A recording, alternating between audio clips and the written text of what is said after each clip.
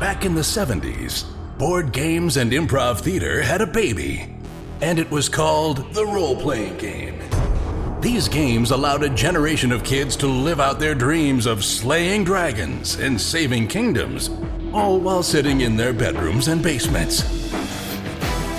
Today, gaming has moved into the cultural mainstream, and role-playing games are back with a vengeance. Join us now as 5 of these former kids come out of the basement and onto the internet to experience adventure, mystery, and obscure pop culture references. It's time for Roll for Combat!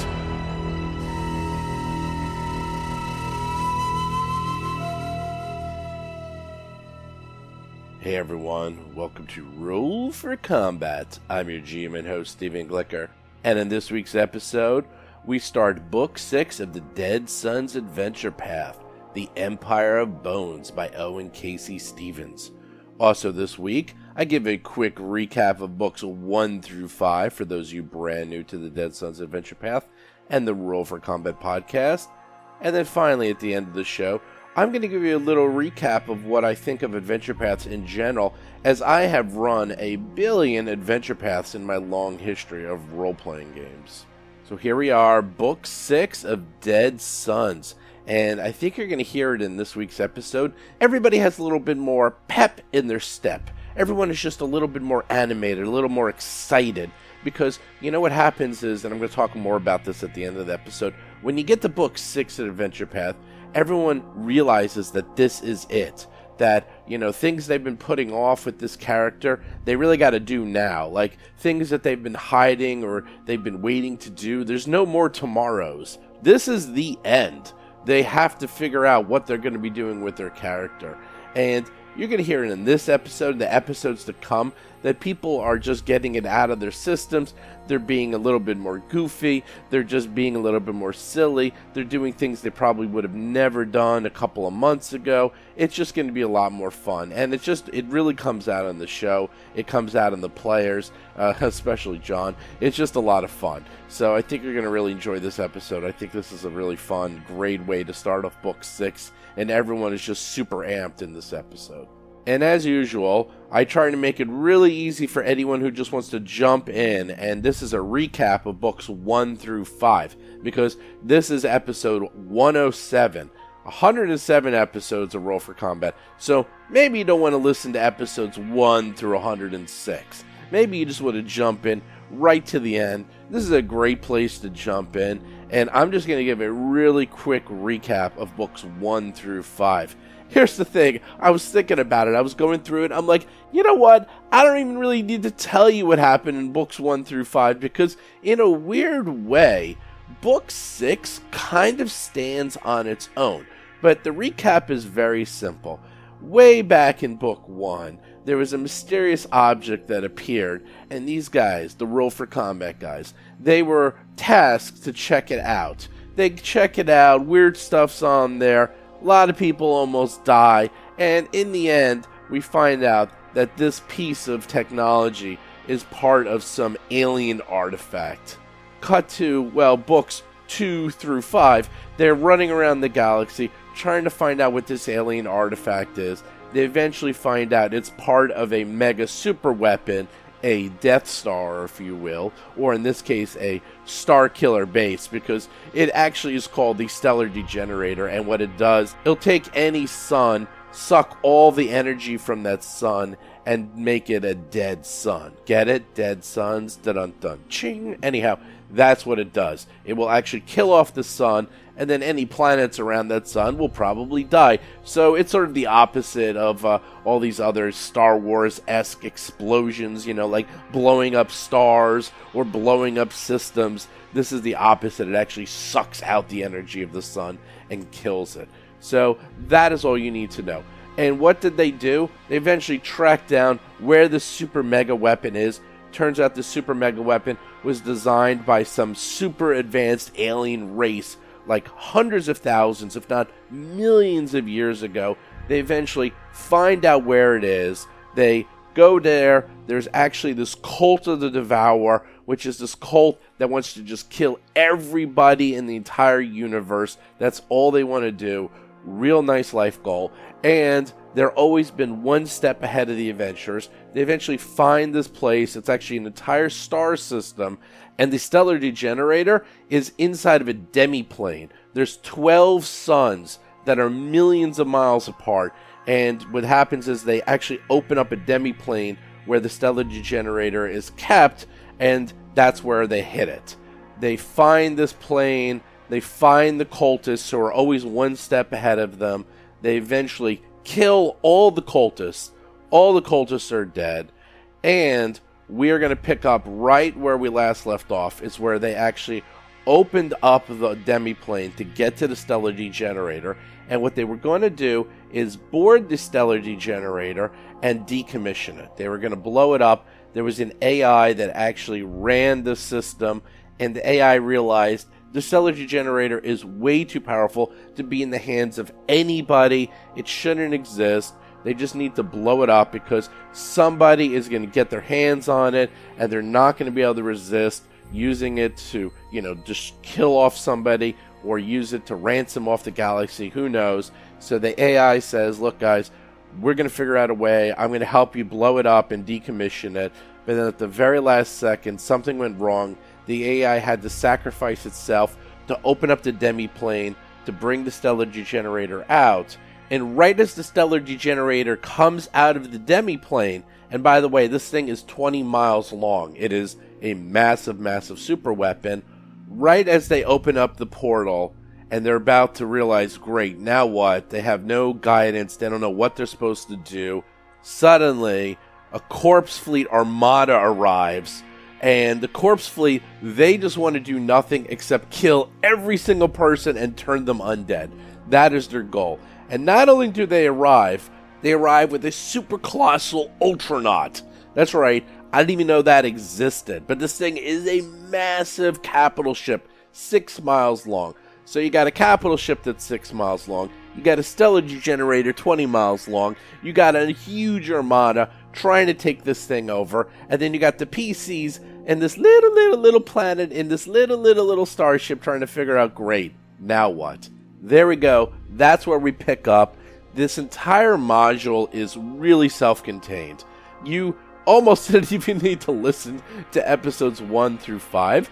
And the thing about this module that I like, this module is basically a foot race. It is just go. They just start this adventure and they just go right to the end, always running, always going as fast as possible. There's no pausing.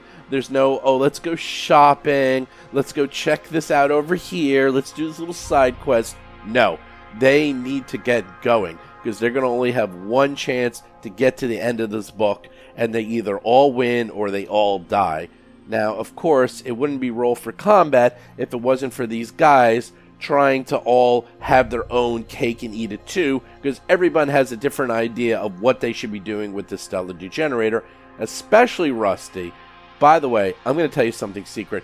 Throughout this entire campaign, Rusty, aka Bob Marquis, has been sending me detailed notes and explanations of how he is going to steal the stellar degenerator. That's right. Rusty has always been the werewolf traitor all along. He really wants this thing for himself, and I have a feeling by the end, we might have a Mexican standoff. I'm not exactly sure. I guess we're going to find out soon enough. But it is really going to be getting crazy. You're going to be hearing a lot of craziness from now until the end. And I promise you, I also realized that this is the very last book. I have also been pulling out all the stops and been going completely crazy because I also realized that this is the last chance I'm going to have to torture these characters. I mean, play with these characters. So I make sure that I also have a lot of fun as well. So with that, let's pick up where we last left off. The stellar degenerator just appeared. The massive corpse fleet armada arrived. And these guys have to figure out what the heck they're going to do as they're stuck on this planet with just an itty-bitty little ship. Let's pick up where we last left off.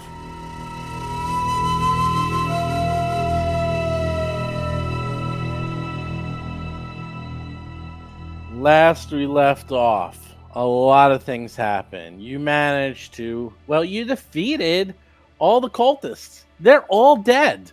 Ta-da! You've won. You guys could have collected all your gear, gotten all them credits, taken your ship home, going bye-bye.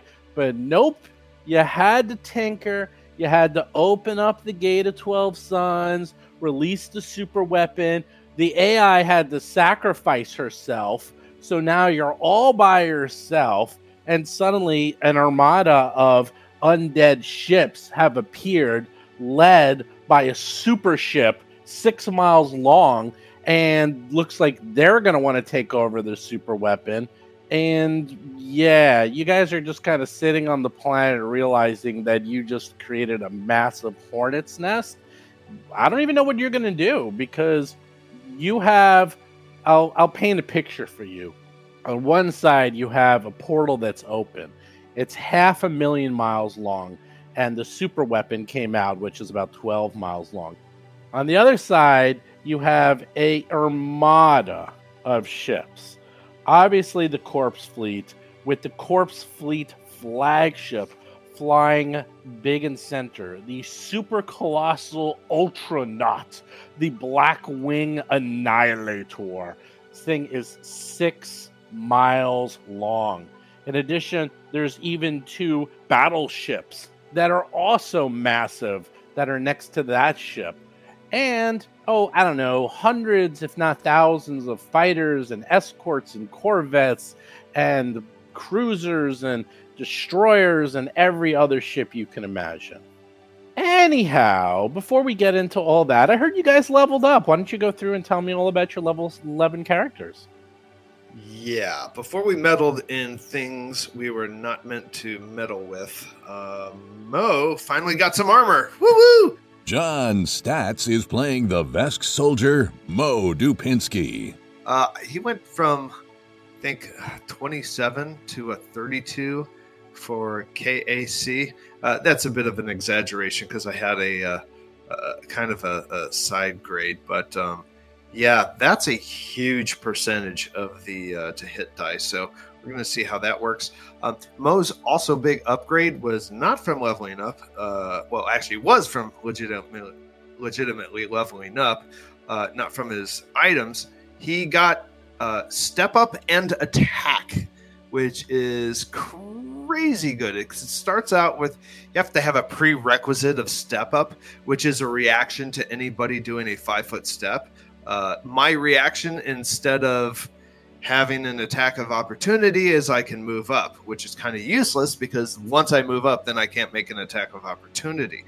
But what Mo can do now with the second feat is step up and attack. So his reaction, he can move up to 10 feet as a reaction and attack as all part of a reaction. So that's pretty good. That's pretty good. So we're going to see how that plans out in combat. Well, I don't understand, John, because Sure. those require you to actually go into combat. So that sounds Right. a little against Mo's protocol. Isn't it usually away from combat? I wish the people at home could see the battle maps for the past 10 levels. What you would see is Mo surrounded by monsters, and then at the back of the room, there would be... Oh, Cheddar's up there too. Mo is not by himself. Cheddar's a game day player. Cheddar's in there with the mix, and then in the back, there you see either Hiroji or Akiro. You don't see Rusty. He hid around the corner. Yeah, that's fine. Yeah. Bob Marquis is playing the human envoy, Rusty Carter. And then in the other room around the corner, that's where you'll hear Rusty yell, "Get him!" So that is basically the battle map for every single adventure. Okay, and Tunnel, he's not wrong. No, he's not wrong. Yeah. So, but I will say the people at home, while they have not been able to actually see this happen each time, have been able to hear you whine and complain. Every single one and of the fights for the last 2 years. Right. Right, and that's why John Stats is always whining about Mo having to fight everything by himself. So he's got some mobility, and like he'll battle until he is like barely like one hit away from dying. That's when he withdraws, and that's the stuff that makes the cuts for that. That stuff doesn't go on the editing room floor in Steve's mad studio. That is what you're listening to, so that's why Mo sounds like he's always. It's hard to cut it out because it's really hard. That's when everybody. That's when the dog pile happens on everyone. Dog piles on Mo, and so anyway. Now let's see. You got the armor, you got the weapons, you got the skills to pay the bills. Here you go. Now we're gonna no excuses now. No excuses. No excuses. I want you to be charging in, guns blazing, screaming like a banshee every time. Yeah. So there we are. Wow. Who's next? Damn, that's gonna be hard to follow I'd be willing to go next. Jason McDonald is playing the Ahsoka mechanic Tuttle Blacktail and his drone Cheddar. For Tuttle, it's kind of a boring level. Really, all he got was the ability to use long arms. I figured having an extra weapon choice would be pretty good. We got a couple decent long arm drops in the last few fights, so I decided to make him a little more versatile in his weapon choices. And now I can say, now I have a machine gun. Ho, nice. Ho, ho. Ho, ho. You have a boomstick. So I'm going to make those H's pop a little. Ho, ho, ho. Hard H. So, conversely, it's actually a kind of exciting level for Cheddar. First of all, as a thing I didn't know, or at least did not expect to find out, Tuttle's tinkering has actually infused Cheddar with a little bit of magic. And so his attacks are now considered magical for the purposes of doing damage. So that will be quite handy. That'd also be an interesting new PhD study, how you can accidentally make science into magic. He gets a feat, which is specifically the spring attack feat, which means he can take an attack during his move. So he can do part of his move, attack, and continue his move. And in fact, also, the target of that attack cannot do an attack of opportunity. If there are other people around, they can. So he can do hit and run tactics. Cheddar can do hit and run tactics now. He can pop in, tactical razor bat somebody, then pop back out.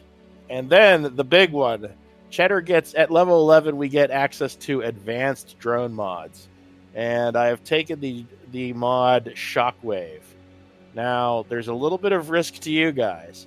If Cheddar is in dire circumstances, I believe when he hits 10 hit points, instead of quote-unquote dying, he shuts down, but in the process releases a electric blast in a 10-foot radius that does 1d6 per level.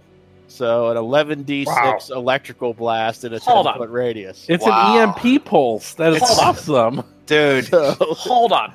So you just basically decided to build in the worst element of the Staff of the Magi, where in an emergency I'm going to break it over my leg and blow up everything. Possibly so. Yeah. Shock the monkey, definitely. And considering the Die Hard theme, I will say blow the roof when that happens. But no, unfortunately, there's no control over it. It's when he goes under 10 hit points, so I don't have any say over when it fires. I will try to say over which mod you were going to give him. You had say. Don't say. Oh, that's right. I had say in that I could have not given it to him, but beyond that, I don't have say when it triggers. So the other thing, and I think we forgot about this, Jason, is that you can do a full action, a full move, and so can Cheddar. I think both Tuttle and Cheddar can do full round actions now. I think you've actually had that for a few levels. I think we just always forget. Yeah, I think I've been guilty of sometimes going back to old habits and not using my full potential. So I think that's mostly on me.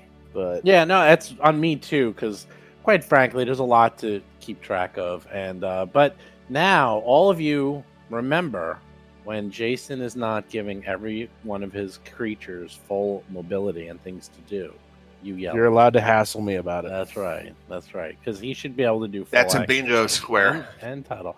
That's a bingo square. That's right. Bingo. Oh, we're going to have to explain that one. Now, Tuttle is pretty cool, but Cheddar also, his weapons This actually automatically happened as part of his goblin technology.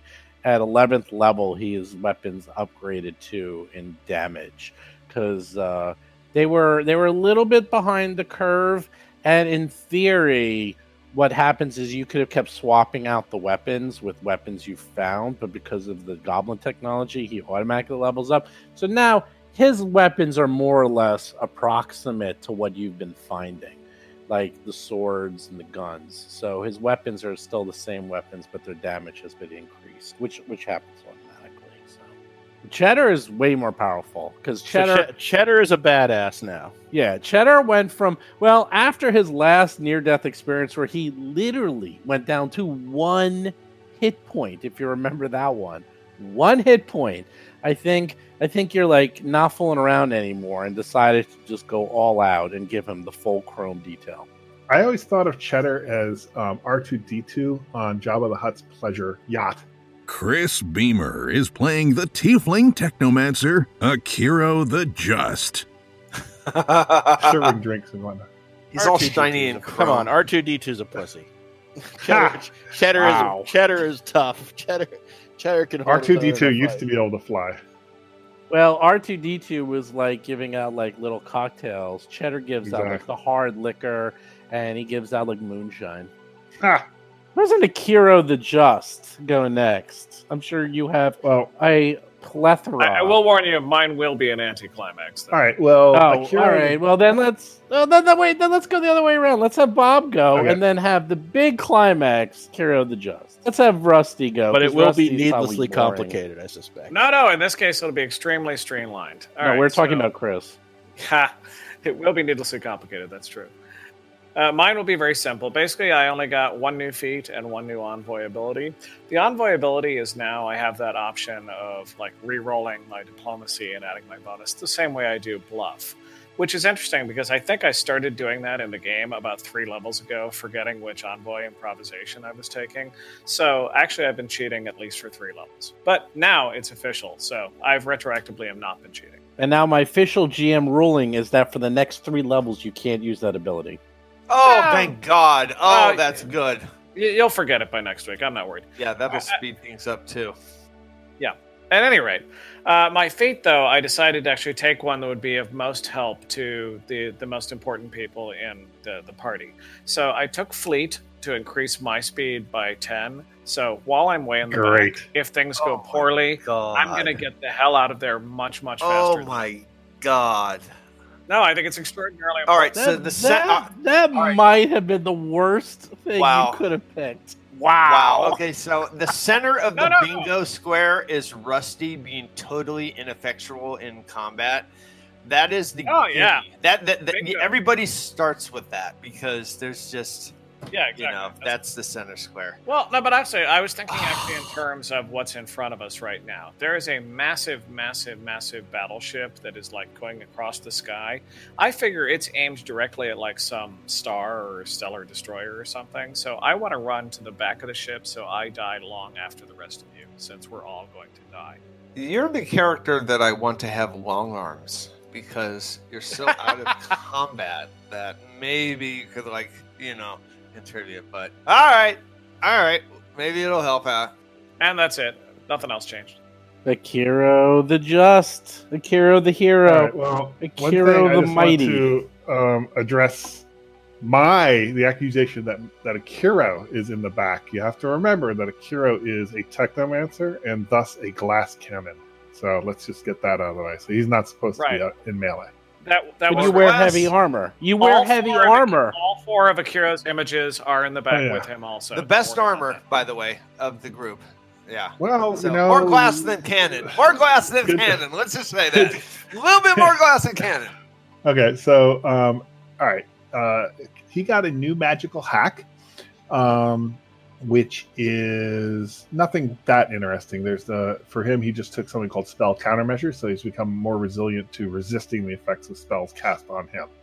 So he's able to get a plus with that. Oh, what do you know? More defensive. Yeah, more defenses. I like the defenses. All right, so for feats, he took spell focus, which just makes his spells be able to land better. It's so that if there's a saving throw involved, it's harder for them to make a save. And That's not for good. spells, he got an additional first level spell and an additional fourth level spell, which is quite nice. So for a first level spell, it's not a lot of great choices because he already got many of the good ones, but he does have Life Bubble, which can be good. You never know.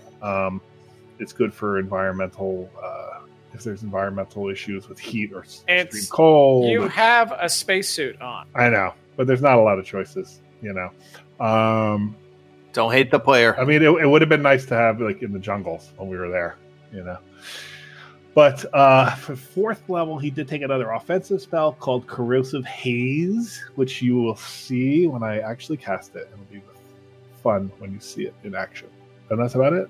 Glass cannon in the back, in the rear with the gear, casting spells. That's where he belongs. Way more glass than cannon. Well, So why don't you explain the bingo thing, John? Since, although Jason's the one who came up with the idea, but I think John will have more fun explaining it. Actually, I'll defer to Jason. I think he had the right idea. He coined the phrase "Beamer Bingo." Go ahead, Jason. It's not that complicated a concept. It's just that we've noticed over the years that our good friend Chris is fond of certain phrases, as it were. Some of them in the game, in the D&D games or the Pathfinder games themselves, some of them just general life phrases, such as bragging about the computer of the future. Future-proof computer, I'm sorry. Various things related to Warcraft and complaining about his guild / bragging about him being the best warlock in his guild. Best warlock on the server. Yeah. I'm sorry, on the server. We're not giving you enough credit there. So, so over time, we've built up a collection of these that we can turn into a healthy game of bingo or an unhealthy drinking game. But that would make these sessions really messy. So bingo is probably the better choice.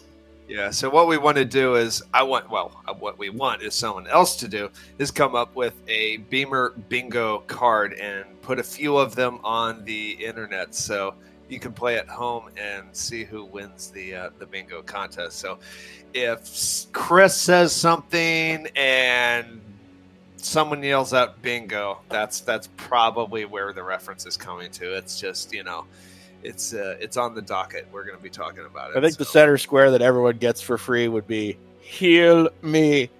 Yes. How dare you? How dare you?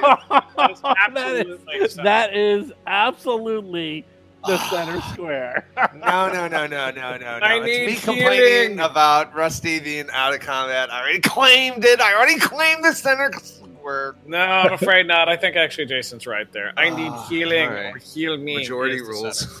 Bastards. Don't blame the Oh, player. and actually, that reminds me of something. Actually, speaking of healing, I think we found out that envoys could take stuff that allows them to heal. And Sorry? here we are again, another level where that was not taken. When did we But find he's that more out? mobile. He's more mobile now. They have an ability to do some healing, and No, I'm confused. You're saying we found that out, but I don't know from where. I heard Now, nothing. you see, he can run back to the ship and get healing serum. for himself. Oh, that, yes. I've been doing that for the benefit of the party. I'm trying to make Yeah, I think we found that out from the designer of the Envoy class. Mentioned that. Really? I don't From remember. Paizo. Yeah. So, wow, yet again, another opportunity. Yeah. He could have done that, and wow, he's going to run 10 feet faster. Okay, that's good. Yeah, we'll take it as a Good life choice. criticism as how Bob plays his class. So okay, moving on. Look, hey, I'm still alive, and that other envoy that you're talking about, that seems to be dead. I seem to have actually claimed envoy supremacy over the creator of the class. That's all I'm saying. Wow. Yeah, well, there's different envoys. I am the top envoy on my server, and I do the highest of any that's anywhere true. on that server. That is Bingo. true. You're the best envoy in the room right now. Your DPS as well. My DPS is nearly non-existent. By the way, Steve, I thought we were in a ship. Or were we on the planet when we saw the thing come in the? You mentioned in the recap that we were in on the planet, and maybe You're screwed still on the planet. Okay, You're still on the okay. planet. Okay. So, yes, you are still on the planet because what you needed to do, the plan was that you were back at the controller moon on the planet with all the life, and you were going to... The plan originally, if you remember, was that you were going to open up the demi-plane, help out the AI, board the super weapon, and then fly it into the sun and destroy it once and for all. Unfortunately, as soon as you opened up the demi-plane, which was having problems, and the only way it could be opened is the AI had to sacrifice herself to get it open, so she's gone, and suddenly every alarm went off. You look on the panels, and you can't see it from, you can't actually see it from planet, but you can look at all the panels, and there's just, an absolute barrage of readouts explaining and showing the ships that are coming. And I even have a picture of what it looks like. Yeah, it was a good picture too. That's a episode picture, definitely. Yeah, the picture of the ship itself, and the picture of... Here is what the ship looks like. The Black Wing Annihilator. Oh, I'm looking at the other. Yes, that's the other one. That's right. I'm having the handouts now. There's You're looking at another the one. bone That's ship. what the Yes. one above it is the Blackwing, right? That's Oh, a sorry, yeah. battleship. That's In a battleship. handouts. That's not it. Yeah. That's a battleship. No, that's it. That's the Blackwing. So actually the one above, you can see the super weapon coming out of the portal, and below it in the lower left-hand corner, that is the Blackwing Annihilator going to claim its prize. And then you can see lots of little ships. If you look around, there's dozens of little baby ships all around it. Oh. Anyhow, with that, let's look to see what has happened. Okay, a lot is going on right now. One thing that you know is that, just to give you a recap, that these are Eoxian ships. Their design is strange. They're kind of a mixture of magic technology. They're made out of bone, and they're open to the void of space. There's dozens and dozens of them, various shapes and sizes, but they're all built for war. And you know for a fact that this is definitely the Corpse Fleet. How they managed to find you and know about this, I guess maybe we'll find out, maybe we won't. The flagship is 6 miles long, and it's something of legend, this ship. It's one of these things that people have talked about, supposedly existing, but it's always been denied by the Eox government because they didn't want to admit that their super colossal ultranaut was lost to the bad guys, which obviously you can see why. And yeah. Now, something else interesting just occurred. The weapons and the defense from the Najor system has suddenly come alive. And every single planet and all these defenses that you had no idea that even existed have sprung to life and are getting ready and actually are starting to attack the fleet. So outside of your window is a Return of the Jedi style battle going on right now. Nice. While you're on the planet. It's a trap. It's a trap. Okay, so we're looking in the sky and just trembling as the mortals that we are, correct? You're actually looking at the computer screens and trembling. But yes. Oh, okay. All right. Mortals? We're not. You're more right. We're mortals. Oh, that's right. I forgot about Aeon Tuttle and Undead Rusty. Well, you're a mortal. Also, the demonic. Gosh, that's true. Kira, you're wow, the only mortal here. Yeah, it's true. Tuttle, cheese. Oh my God, Cheddar is. Oh my God, I'm the only one who's mortal. All right. Mo's just a guy. We're gonna remember you thousands of years from now. Wow, I'm shoulder to shoulder with Titans. Yeah, Cheddar is a strange mixture of technology and goblin and magic. So he's his own thing. Mo, can we get Mo When into does the Mo shop? get his upgrade? Yeah, can we get you into the shop for some supernatural meddling or something? Yeah, give me some wings or something. Well, yeah, Mo's. Well, you're the everyman. You're the one that everyone has to relate to. Great, You're the one that the listeners relate to. Going, that's me. I'm the average Joe with those superheroes. Right. He's the companion in Doctor Who. Oh, great. Oh, Yeah, Yeah, I like that. Yeah. Jeez. Yeah, my superpower is I get to speak to the fishes. That's Either that or you use the Stitch Spider so much you're eventually going to get mutated by it. Oh, I'm waiting for that Stitch Spider bonus. Actually, John, for narrative purposes, if you could do your job better, every once in a while, could you just ask, but that you say that you don't understand what's going on, so one of us can mansplain it to you, and it'll actually allow Great. everyone else to keep up. Great. That'll do so well for Mo's ego. All right, so, gosh, what are our options? Do they look like they're attacking the planet that we're on? Or is just all these worlds, all these suns and the worlds that revolve around the suns, they're attacking the fleet? In theory, you would have to do a computer check, but Tuttle's computer is so high that you don't even need to do the checks. So Tuttle can automatically, he can probably answer any question you want, more or less, by looking at the computer. Tell us, Tuttle. Tell us mere mortals what to do. Tuttle looks at the computers and can see that, sure enough, there's an epic battle going on outside. The automated defenses placed all around the Najor system are keeping the corpse fleet at bay for the time being. However, you do know that these systems are literally 1,000,000+ years old, so who knows how long they'll last. They probably won't last forever. You do see smaller attack ships breaking off and attacking the specific planets and moons and sending down ground troops. Damn. Oh, so it seems they may actually be coming to our location. Mo is going to do a military check, which I believe might be social. There's no such thing as a military knowledge check, but I do have a bonus to that, so I will appeal to the GM's ruling. Sure, just use your social and then we'll add some extra. Okay, I'm just going to roll a d20. I'll assist for the hell of it. Oh, he rolls a 1. But I Never mind successfully your assisted you. assist, Great. Rusty. Mo rolls No, a I brought 1. it up to a failure roll of 3. It was great. Wow. Mo goes, I don't know. Much like the everyman who's thrown into a situation way above his pay grade. There's like he drool. has no coming down. idea.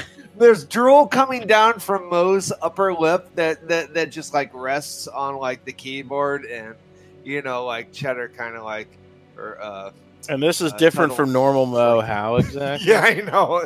That's right. Well, that's the closest thing you get from a knowledge check from Mo. So there you go. Well, this is all happening. I mean, here's the thing. This fight is probably going to last a little while. This is been going on for, maybe it took about 20 minutes, if you remember, for the gate to open. The ships appeared. Some of the smaller ships are very fast and have been starting to sort of go through the systems and are fighting. The capital ships are sticking back and sort of lending support. And there's several capital ships. They're not in the thick of battle, but all the smaller ships and scout ships are charging in, looking like they're trying to both take out the defenses and sort of get footholds on the planets. So there you go. We did not rest or anything, right? In a while? You rested automatically. What happened, if you remember, you rested, you got to level 11. We didn't do it. Right, We kinda right, did right. it. We did a little out of order. It's in theory, you would have been level 11 and then this would have occurred, but I did it kind of reverse. And then we... I don't know if there's any way to 3PO the odds. I mean, what would be our chances be of getting through this battlefield and getting to the stellar degenerator? I mean, maybe that's a stupid question, but Well, there's two issues that Tuttle sees. One, the chances are that you probably wouldn't have been able to do it initially because there was no defenses up. And you had the AI helping you. The problem is the AI is gone, so you don't even know how to get on the stellar degenerator. And now the full defensive system has come up and is basically firing these weapons that are holding an entire massive fleet at bay, the chance of you getting near the stellar degenerator is less than 0. Well, what about the capital ship? Like, if they're preoccupied with the system defenses, it seems like a good plan might be to Millennium Falcon our way into the Death Star, so to speak. That is actually very possible because A, your ship is itty bitty teeny tiny, and B, these ships are open to space. So getting onto one of the larger or the capital ship is probably doable. Obviously, you'd probably need somebody who's partially undead with really good social skills to kind of get you through that, but I don't think you have anyone like that, but it could be possible. Well, we can blast our way. Pardon through. me? Yeah, it sounds like we'll have to blast our way through this situation. So, Mo suggests we get onto one of onto the capital ship, and weasel our way to a vulnerable spot and set demolition charges, maybe, or something like that to destroy this thing. Okay, so step 1, I use my disguise abilities to look like I am a captain of a corpse fleet vessel. Interesting. That will be a fascinating way to get through this. How would that work exactly? How does you disguise yourself using whatever's around you to look like a corpse fleet captain? Well, okay. First of all, I have to look undead. Check. Done. Second, I have to look like a captain. Check. Done. And are there what any other available questions? corpses to decorate yourself with? Oh, gee. Yeah. Look around. Do you speak Eoxian? Check. Got it. So you're going to turn off your beauty maker that's been covering Yes, up your... I'm turning off my little Oh, visual Oh, boy. which I've had running nonstop for the last He's running while. around in circles. He doesn't understand.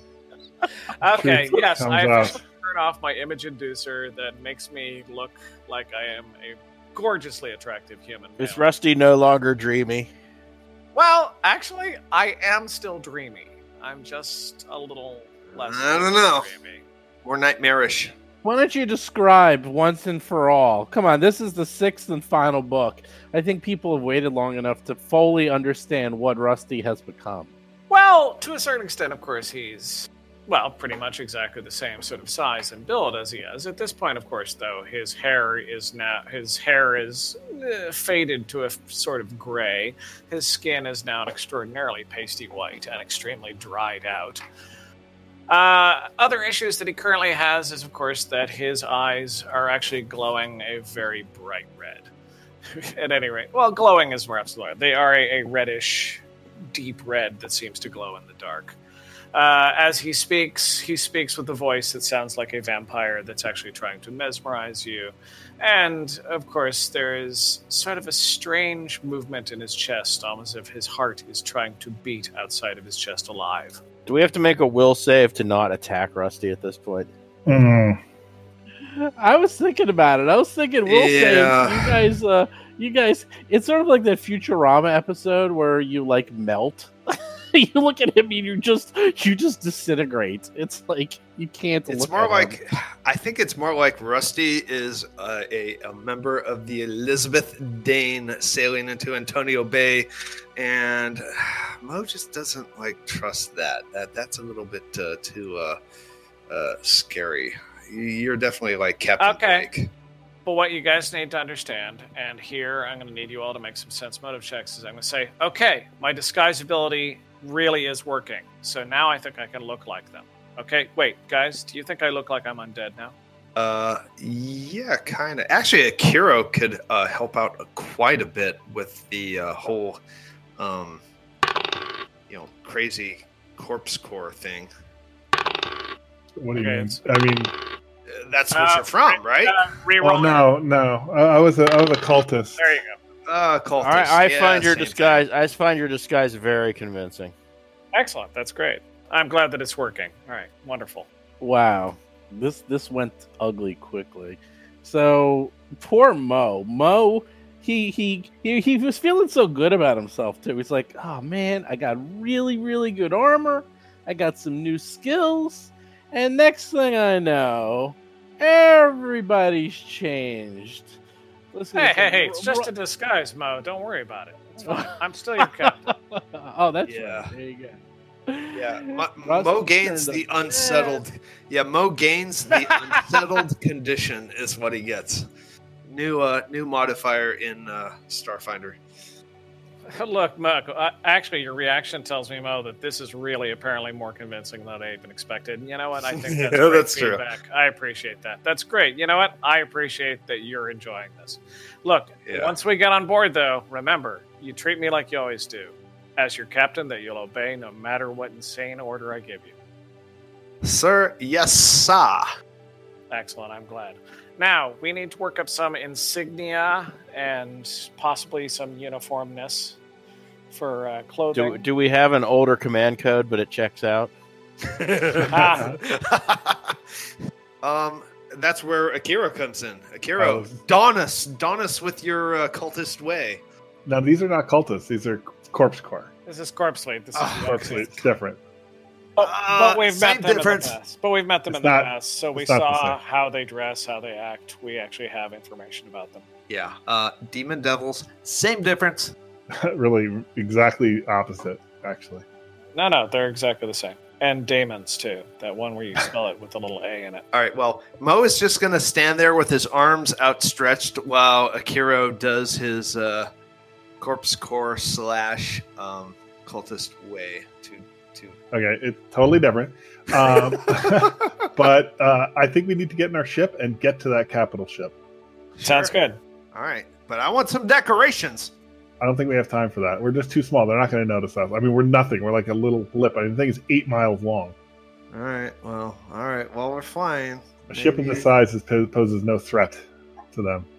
How often do we get to use the word dawn without, being related to Christmas? I Mo wants- don my armor. Yes, I want dawned decorations on his armor. Can we festoon our ship? Ooh, that's a very good word. I have a feeling we're going to be quoting Jedi like endlessly for the next couple of months because there's a lot of references to Star Wars in this module. Oh, Everything's okay up here. Everything's fine. How are you? all right. Okay. So You exit the facility, walking towards your ship, when you see off in the distance where your ship is an extremely large column of black smoke. Oh, no. Okay. Someone destroyed our ship? Plan just got a little tougher if our ship's gone. Oh, Well, you guys are all the way up there. You can start moving yourself. How are you going to get there? wait. I've Is it got a coming where our jetpack. ship was? Is it coming Yes. from our? Yes. Oh no. No, wait. We have a couple of, what do you call it? Anti-gravity bikes, right? Yes, we do. You yes, had, we you had do. those crazy bikes. I'm not sure what happened to them, but I No, think you guys, we're using them to they're putt parked around. outside. So. Yeah, they're Okay, parked outside. yeah, you guys can use your bikes to putter Akira over and here. Rusty, they were definitely riding bitch. They were behind. I'm a really good Mo- driver, though. Mo's gonna take his shirt off to make it even more uncomfortable for the person who gets on, and Well, so- I can ride shotgun because I can shoot while I'm riding. I like that idea. Oh, yeah, that would be great if we had sidecars. But you're riding bitch. That's well, let's I got call a it what pistol. it's. Let's call it what it is. I don't think that's PC. All right, you're riding female dog. Okay. All right, so I we accept get that. on our speeder bikes. Are definitely Return of the Jedi. How many of those do we have? 5? 2. Two. No. So All right, I'm going to someone- say you someone's gonna- guys someone's gonna speed have to walk. along. You guys are running. Well, it actually, I think Cheddar carry three like, of them. zips along. Yeah, we actually talked about this a while ago. Cheddar, we made the whole joke to the vacation movie where he was trying to keep up and then he died. But all right, you zip through the forest, you go around the bend, and you see quite the sight. Let me show you. Ah, there we go. There's our new ship. Oh no! You see your ship, the Sunrise Maiden, in flames. No! It is completely destroyed. On the platform, you see 8 Corpse Folk Marines. Looks like they're ready for you. Looks like they recently landed in their ship. And, well, you can probably guess what's going to happen next. Pip, pip, pip, pip.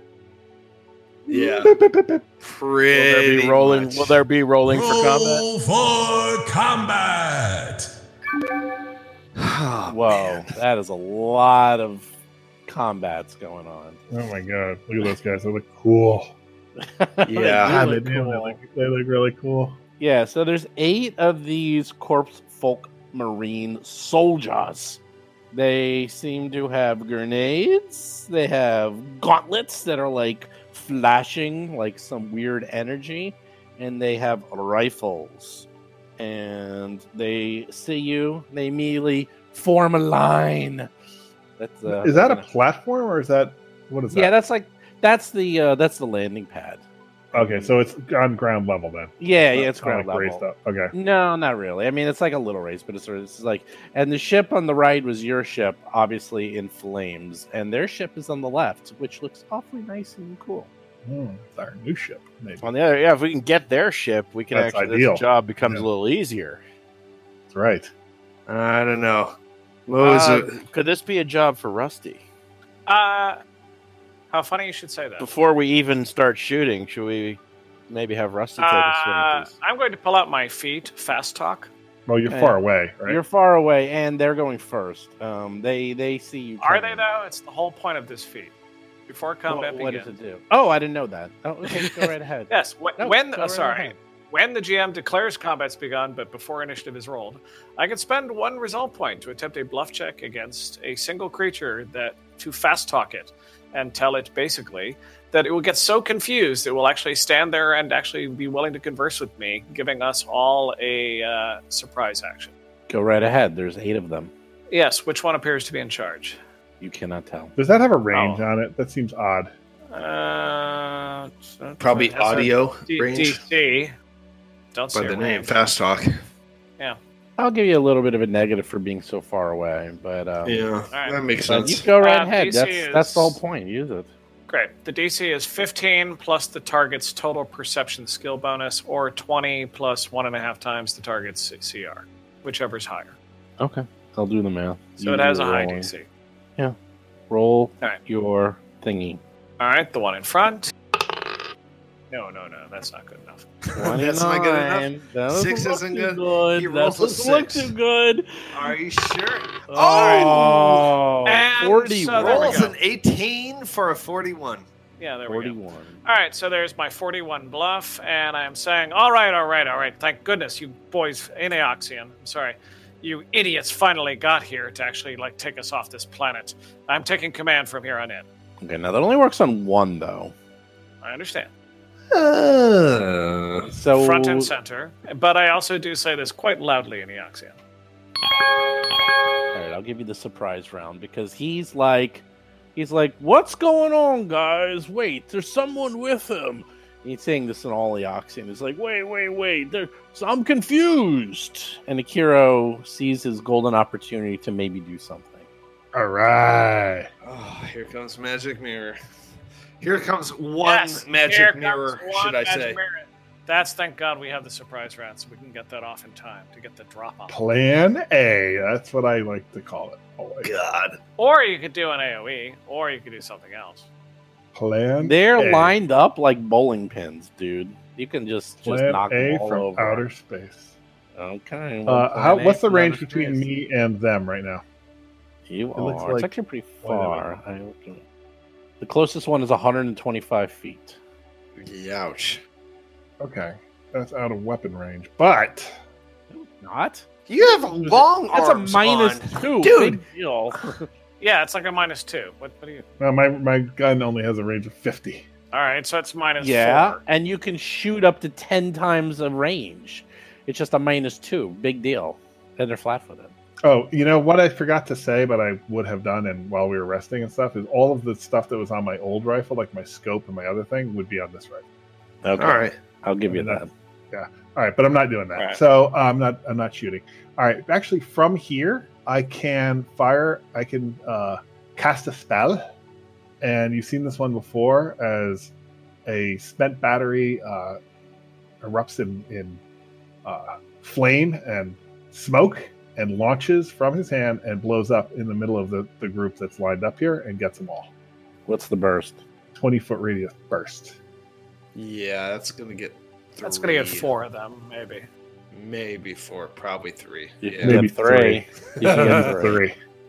That is I presume those are the 3 you want. You can get That's a 3. start. Yeah, let me just double check that. Actually, Yeah, the I almost took a feat that was going to double that. I almost took a This is a huge Alright. battle map.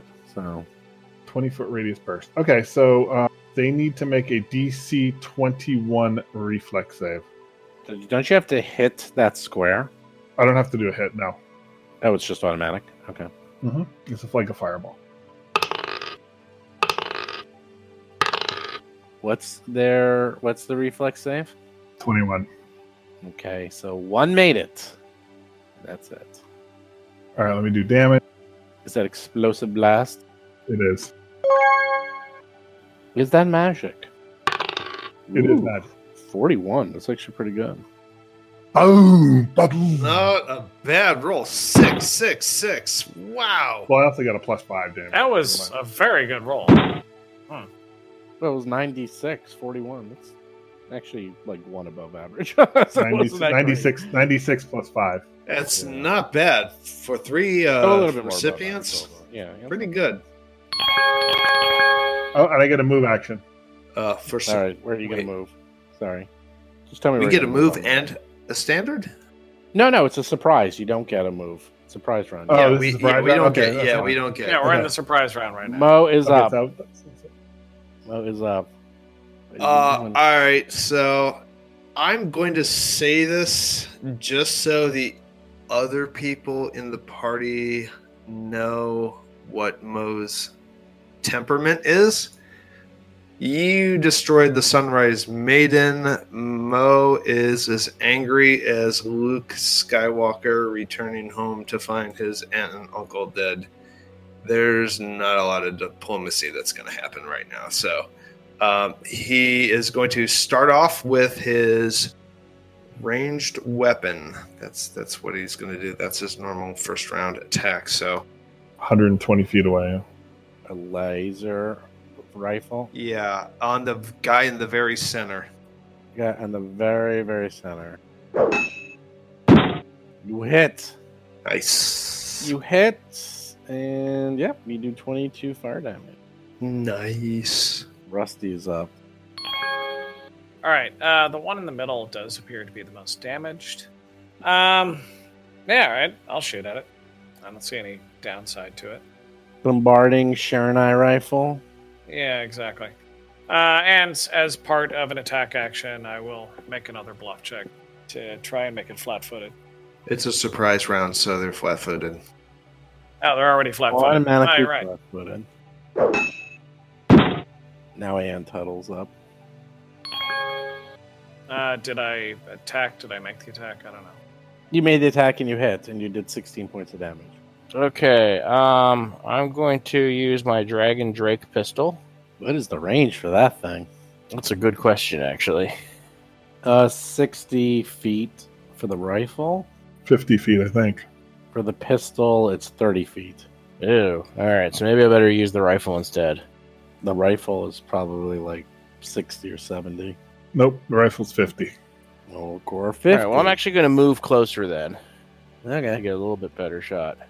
Well, you only get one action. It's a surprise These are- round. Oh, These right. are good rifles, too. Alright, well, in actually. that case, I'm going to go ahead and take a shot from this distance. There you go. Worst thing that can happen is you miss.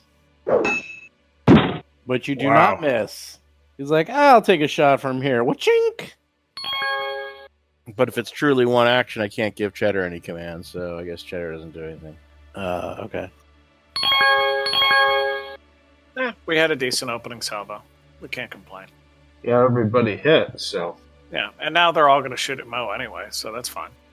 I did 100 damage, but two's count really. Okay, now they go. They're all waking up after they just got shot. They're going, "It's a trap! Form a line!"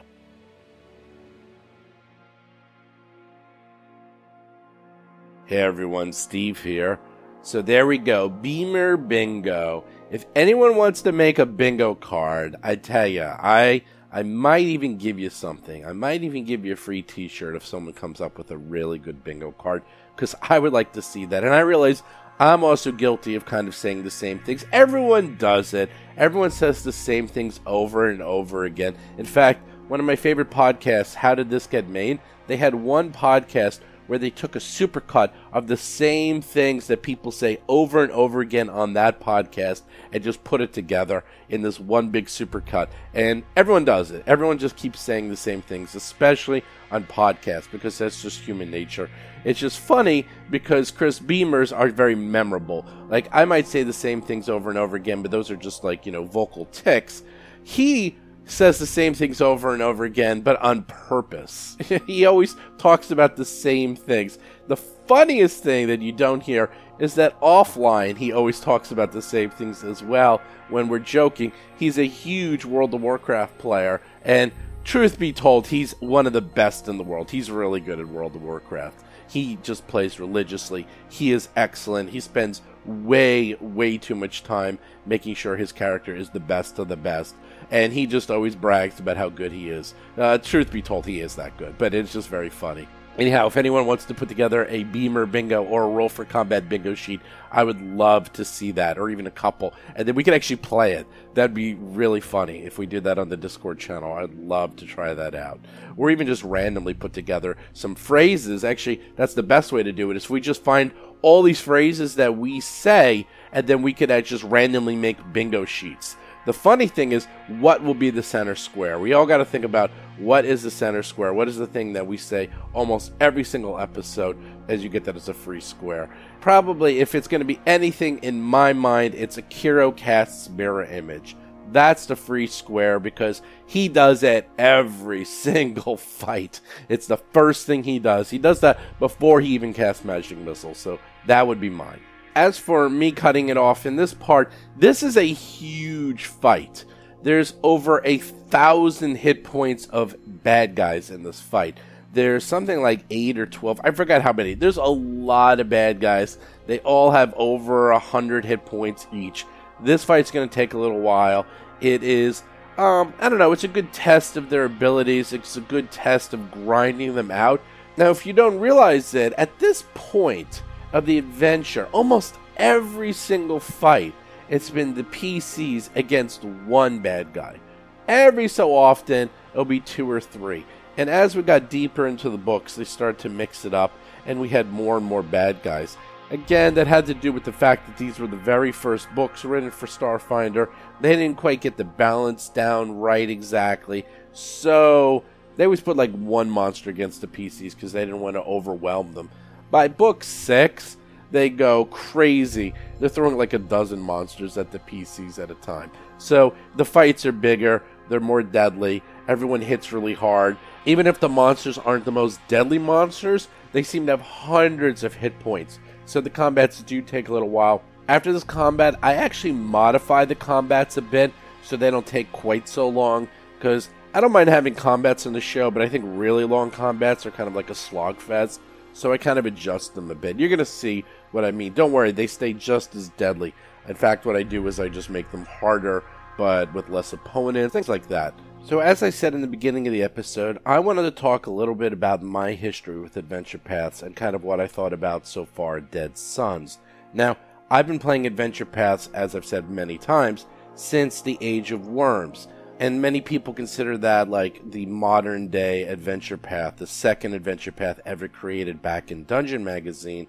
The very first one ever was the Shackled City, and that was an adventure path where there was 12 adventures all together, and it was epic, massive, huge adventure, unbelievably good. I still say Age of Worms is by far the best adventure path ever written, not only because the story was just fantastic, where you're up against Chaos, the dead god, who's just trying to destroy everything, and you just do every legendary thing you could ever imagine in the world of Dungeons & Dragons.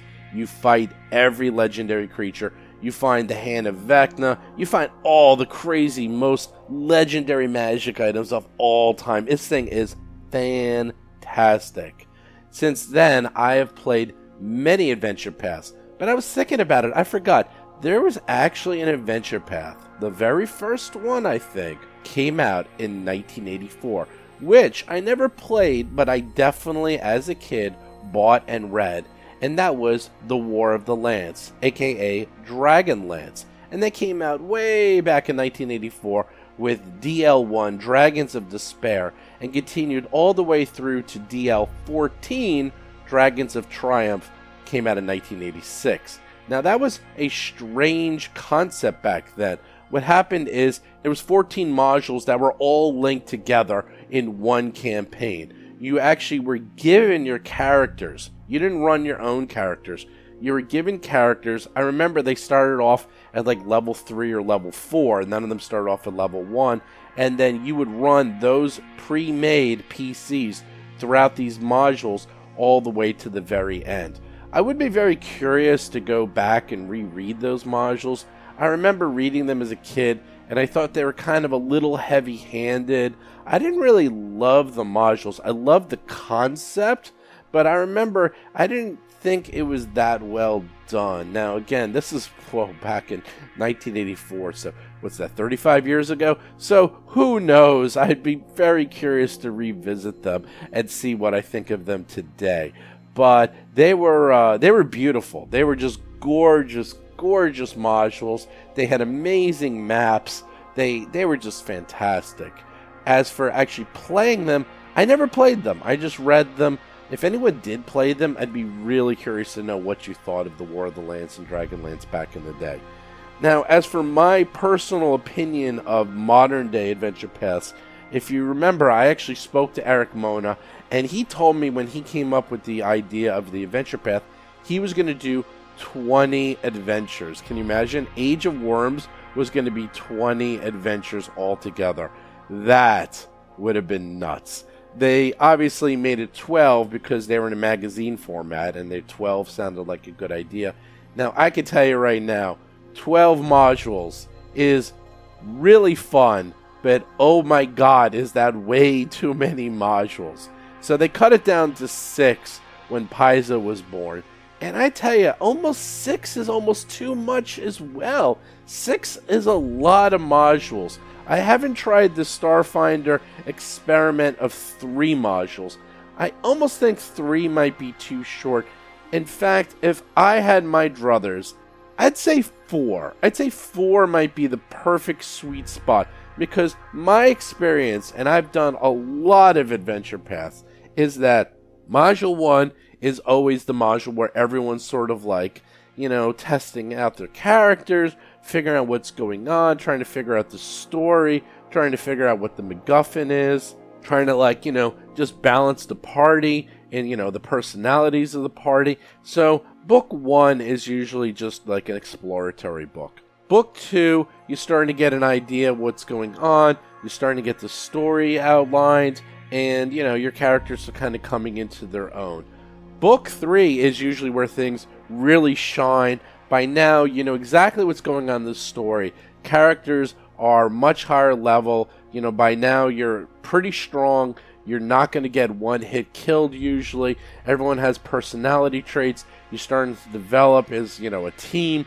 And Book 3 and Book 4 are usually where these adventure paths shine. I'd say Book 4 is where things really get good. Actually, both books, Book 3 and Book 4, I'd say are the best books of these adventure paths because everyone's very comfortable as a party. They're very comfortable with their characters, and they're not, level 1. They're usually pretty strong by now, and they are pretty well developed. Usually those low teens, or, in the Starfinder's case, like levels 8 and 9 and such, that's where, the characters get really good. Now, Book 5, and sometimes the end of Book 4, but usually Book 5 is always the hardest.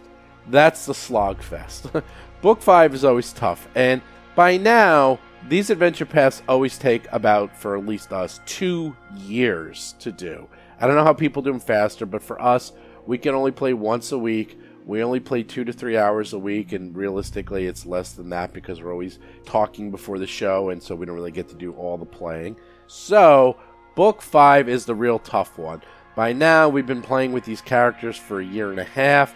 People are starting to get itchy. They want to play something else. They're getting a little sick of these characters, and then they realize, ugh, we got another full book to go, and Book 5 is usually the toughest book.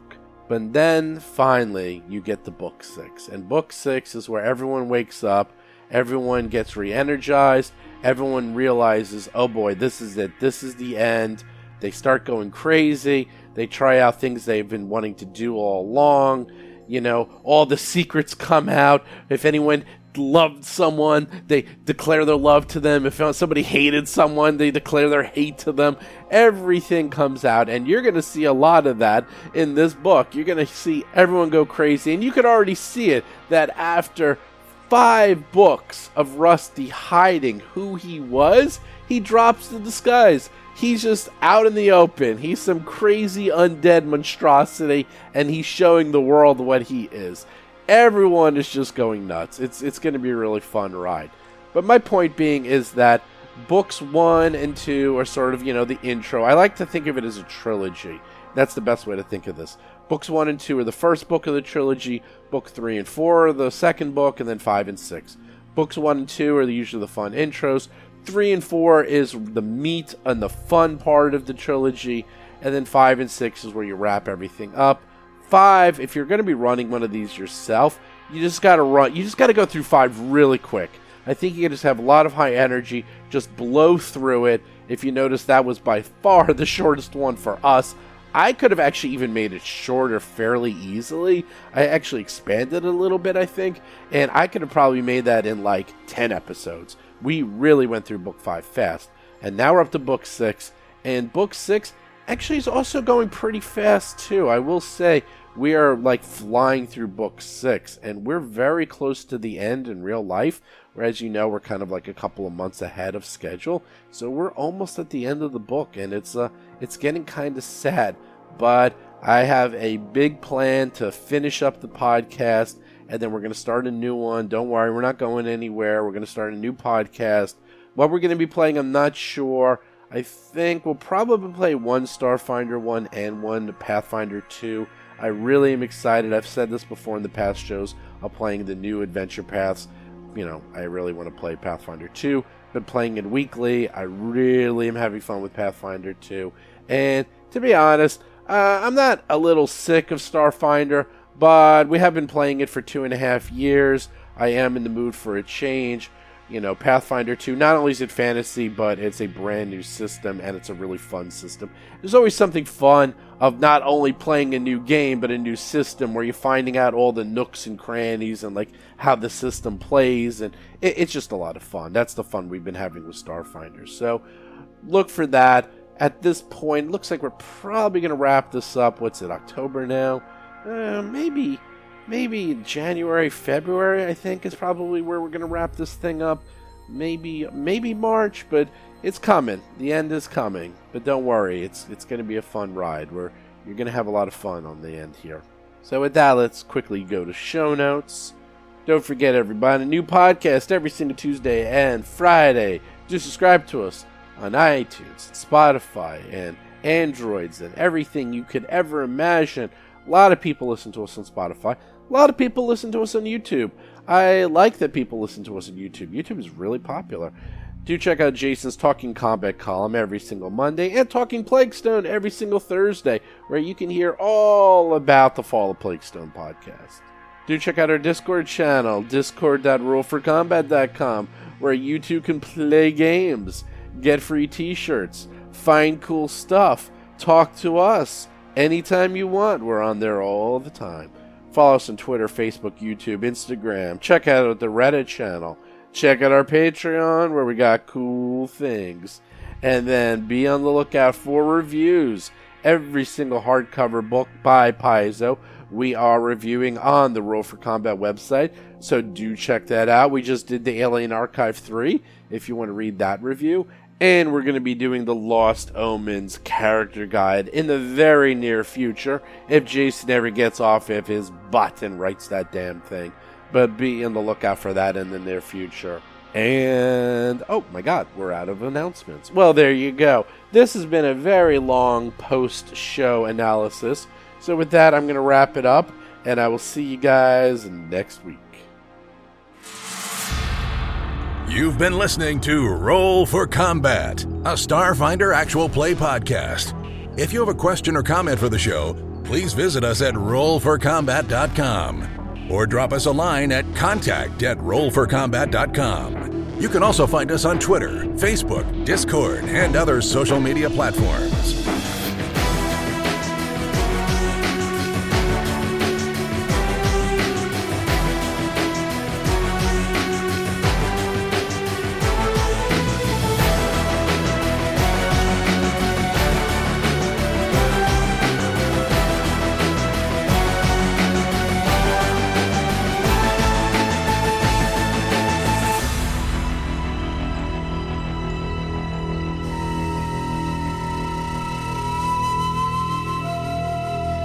You've been listening to Roll for Combat.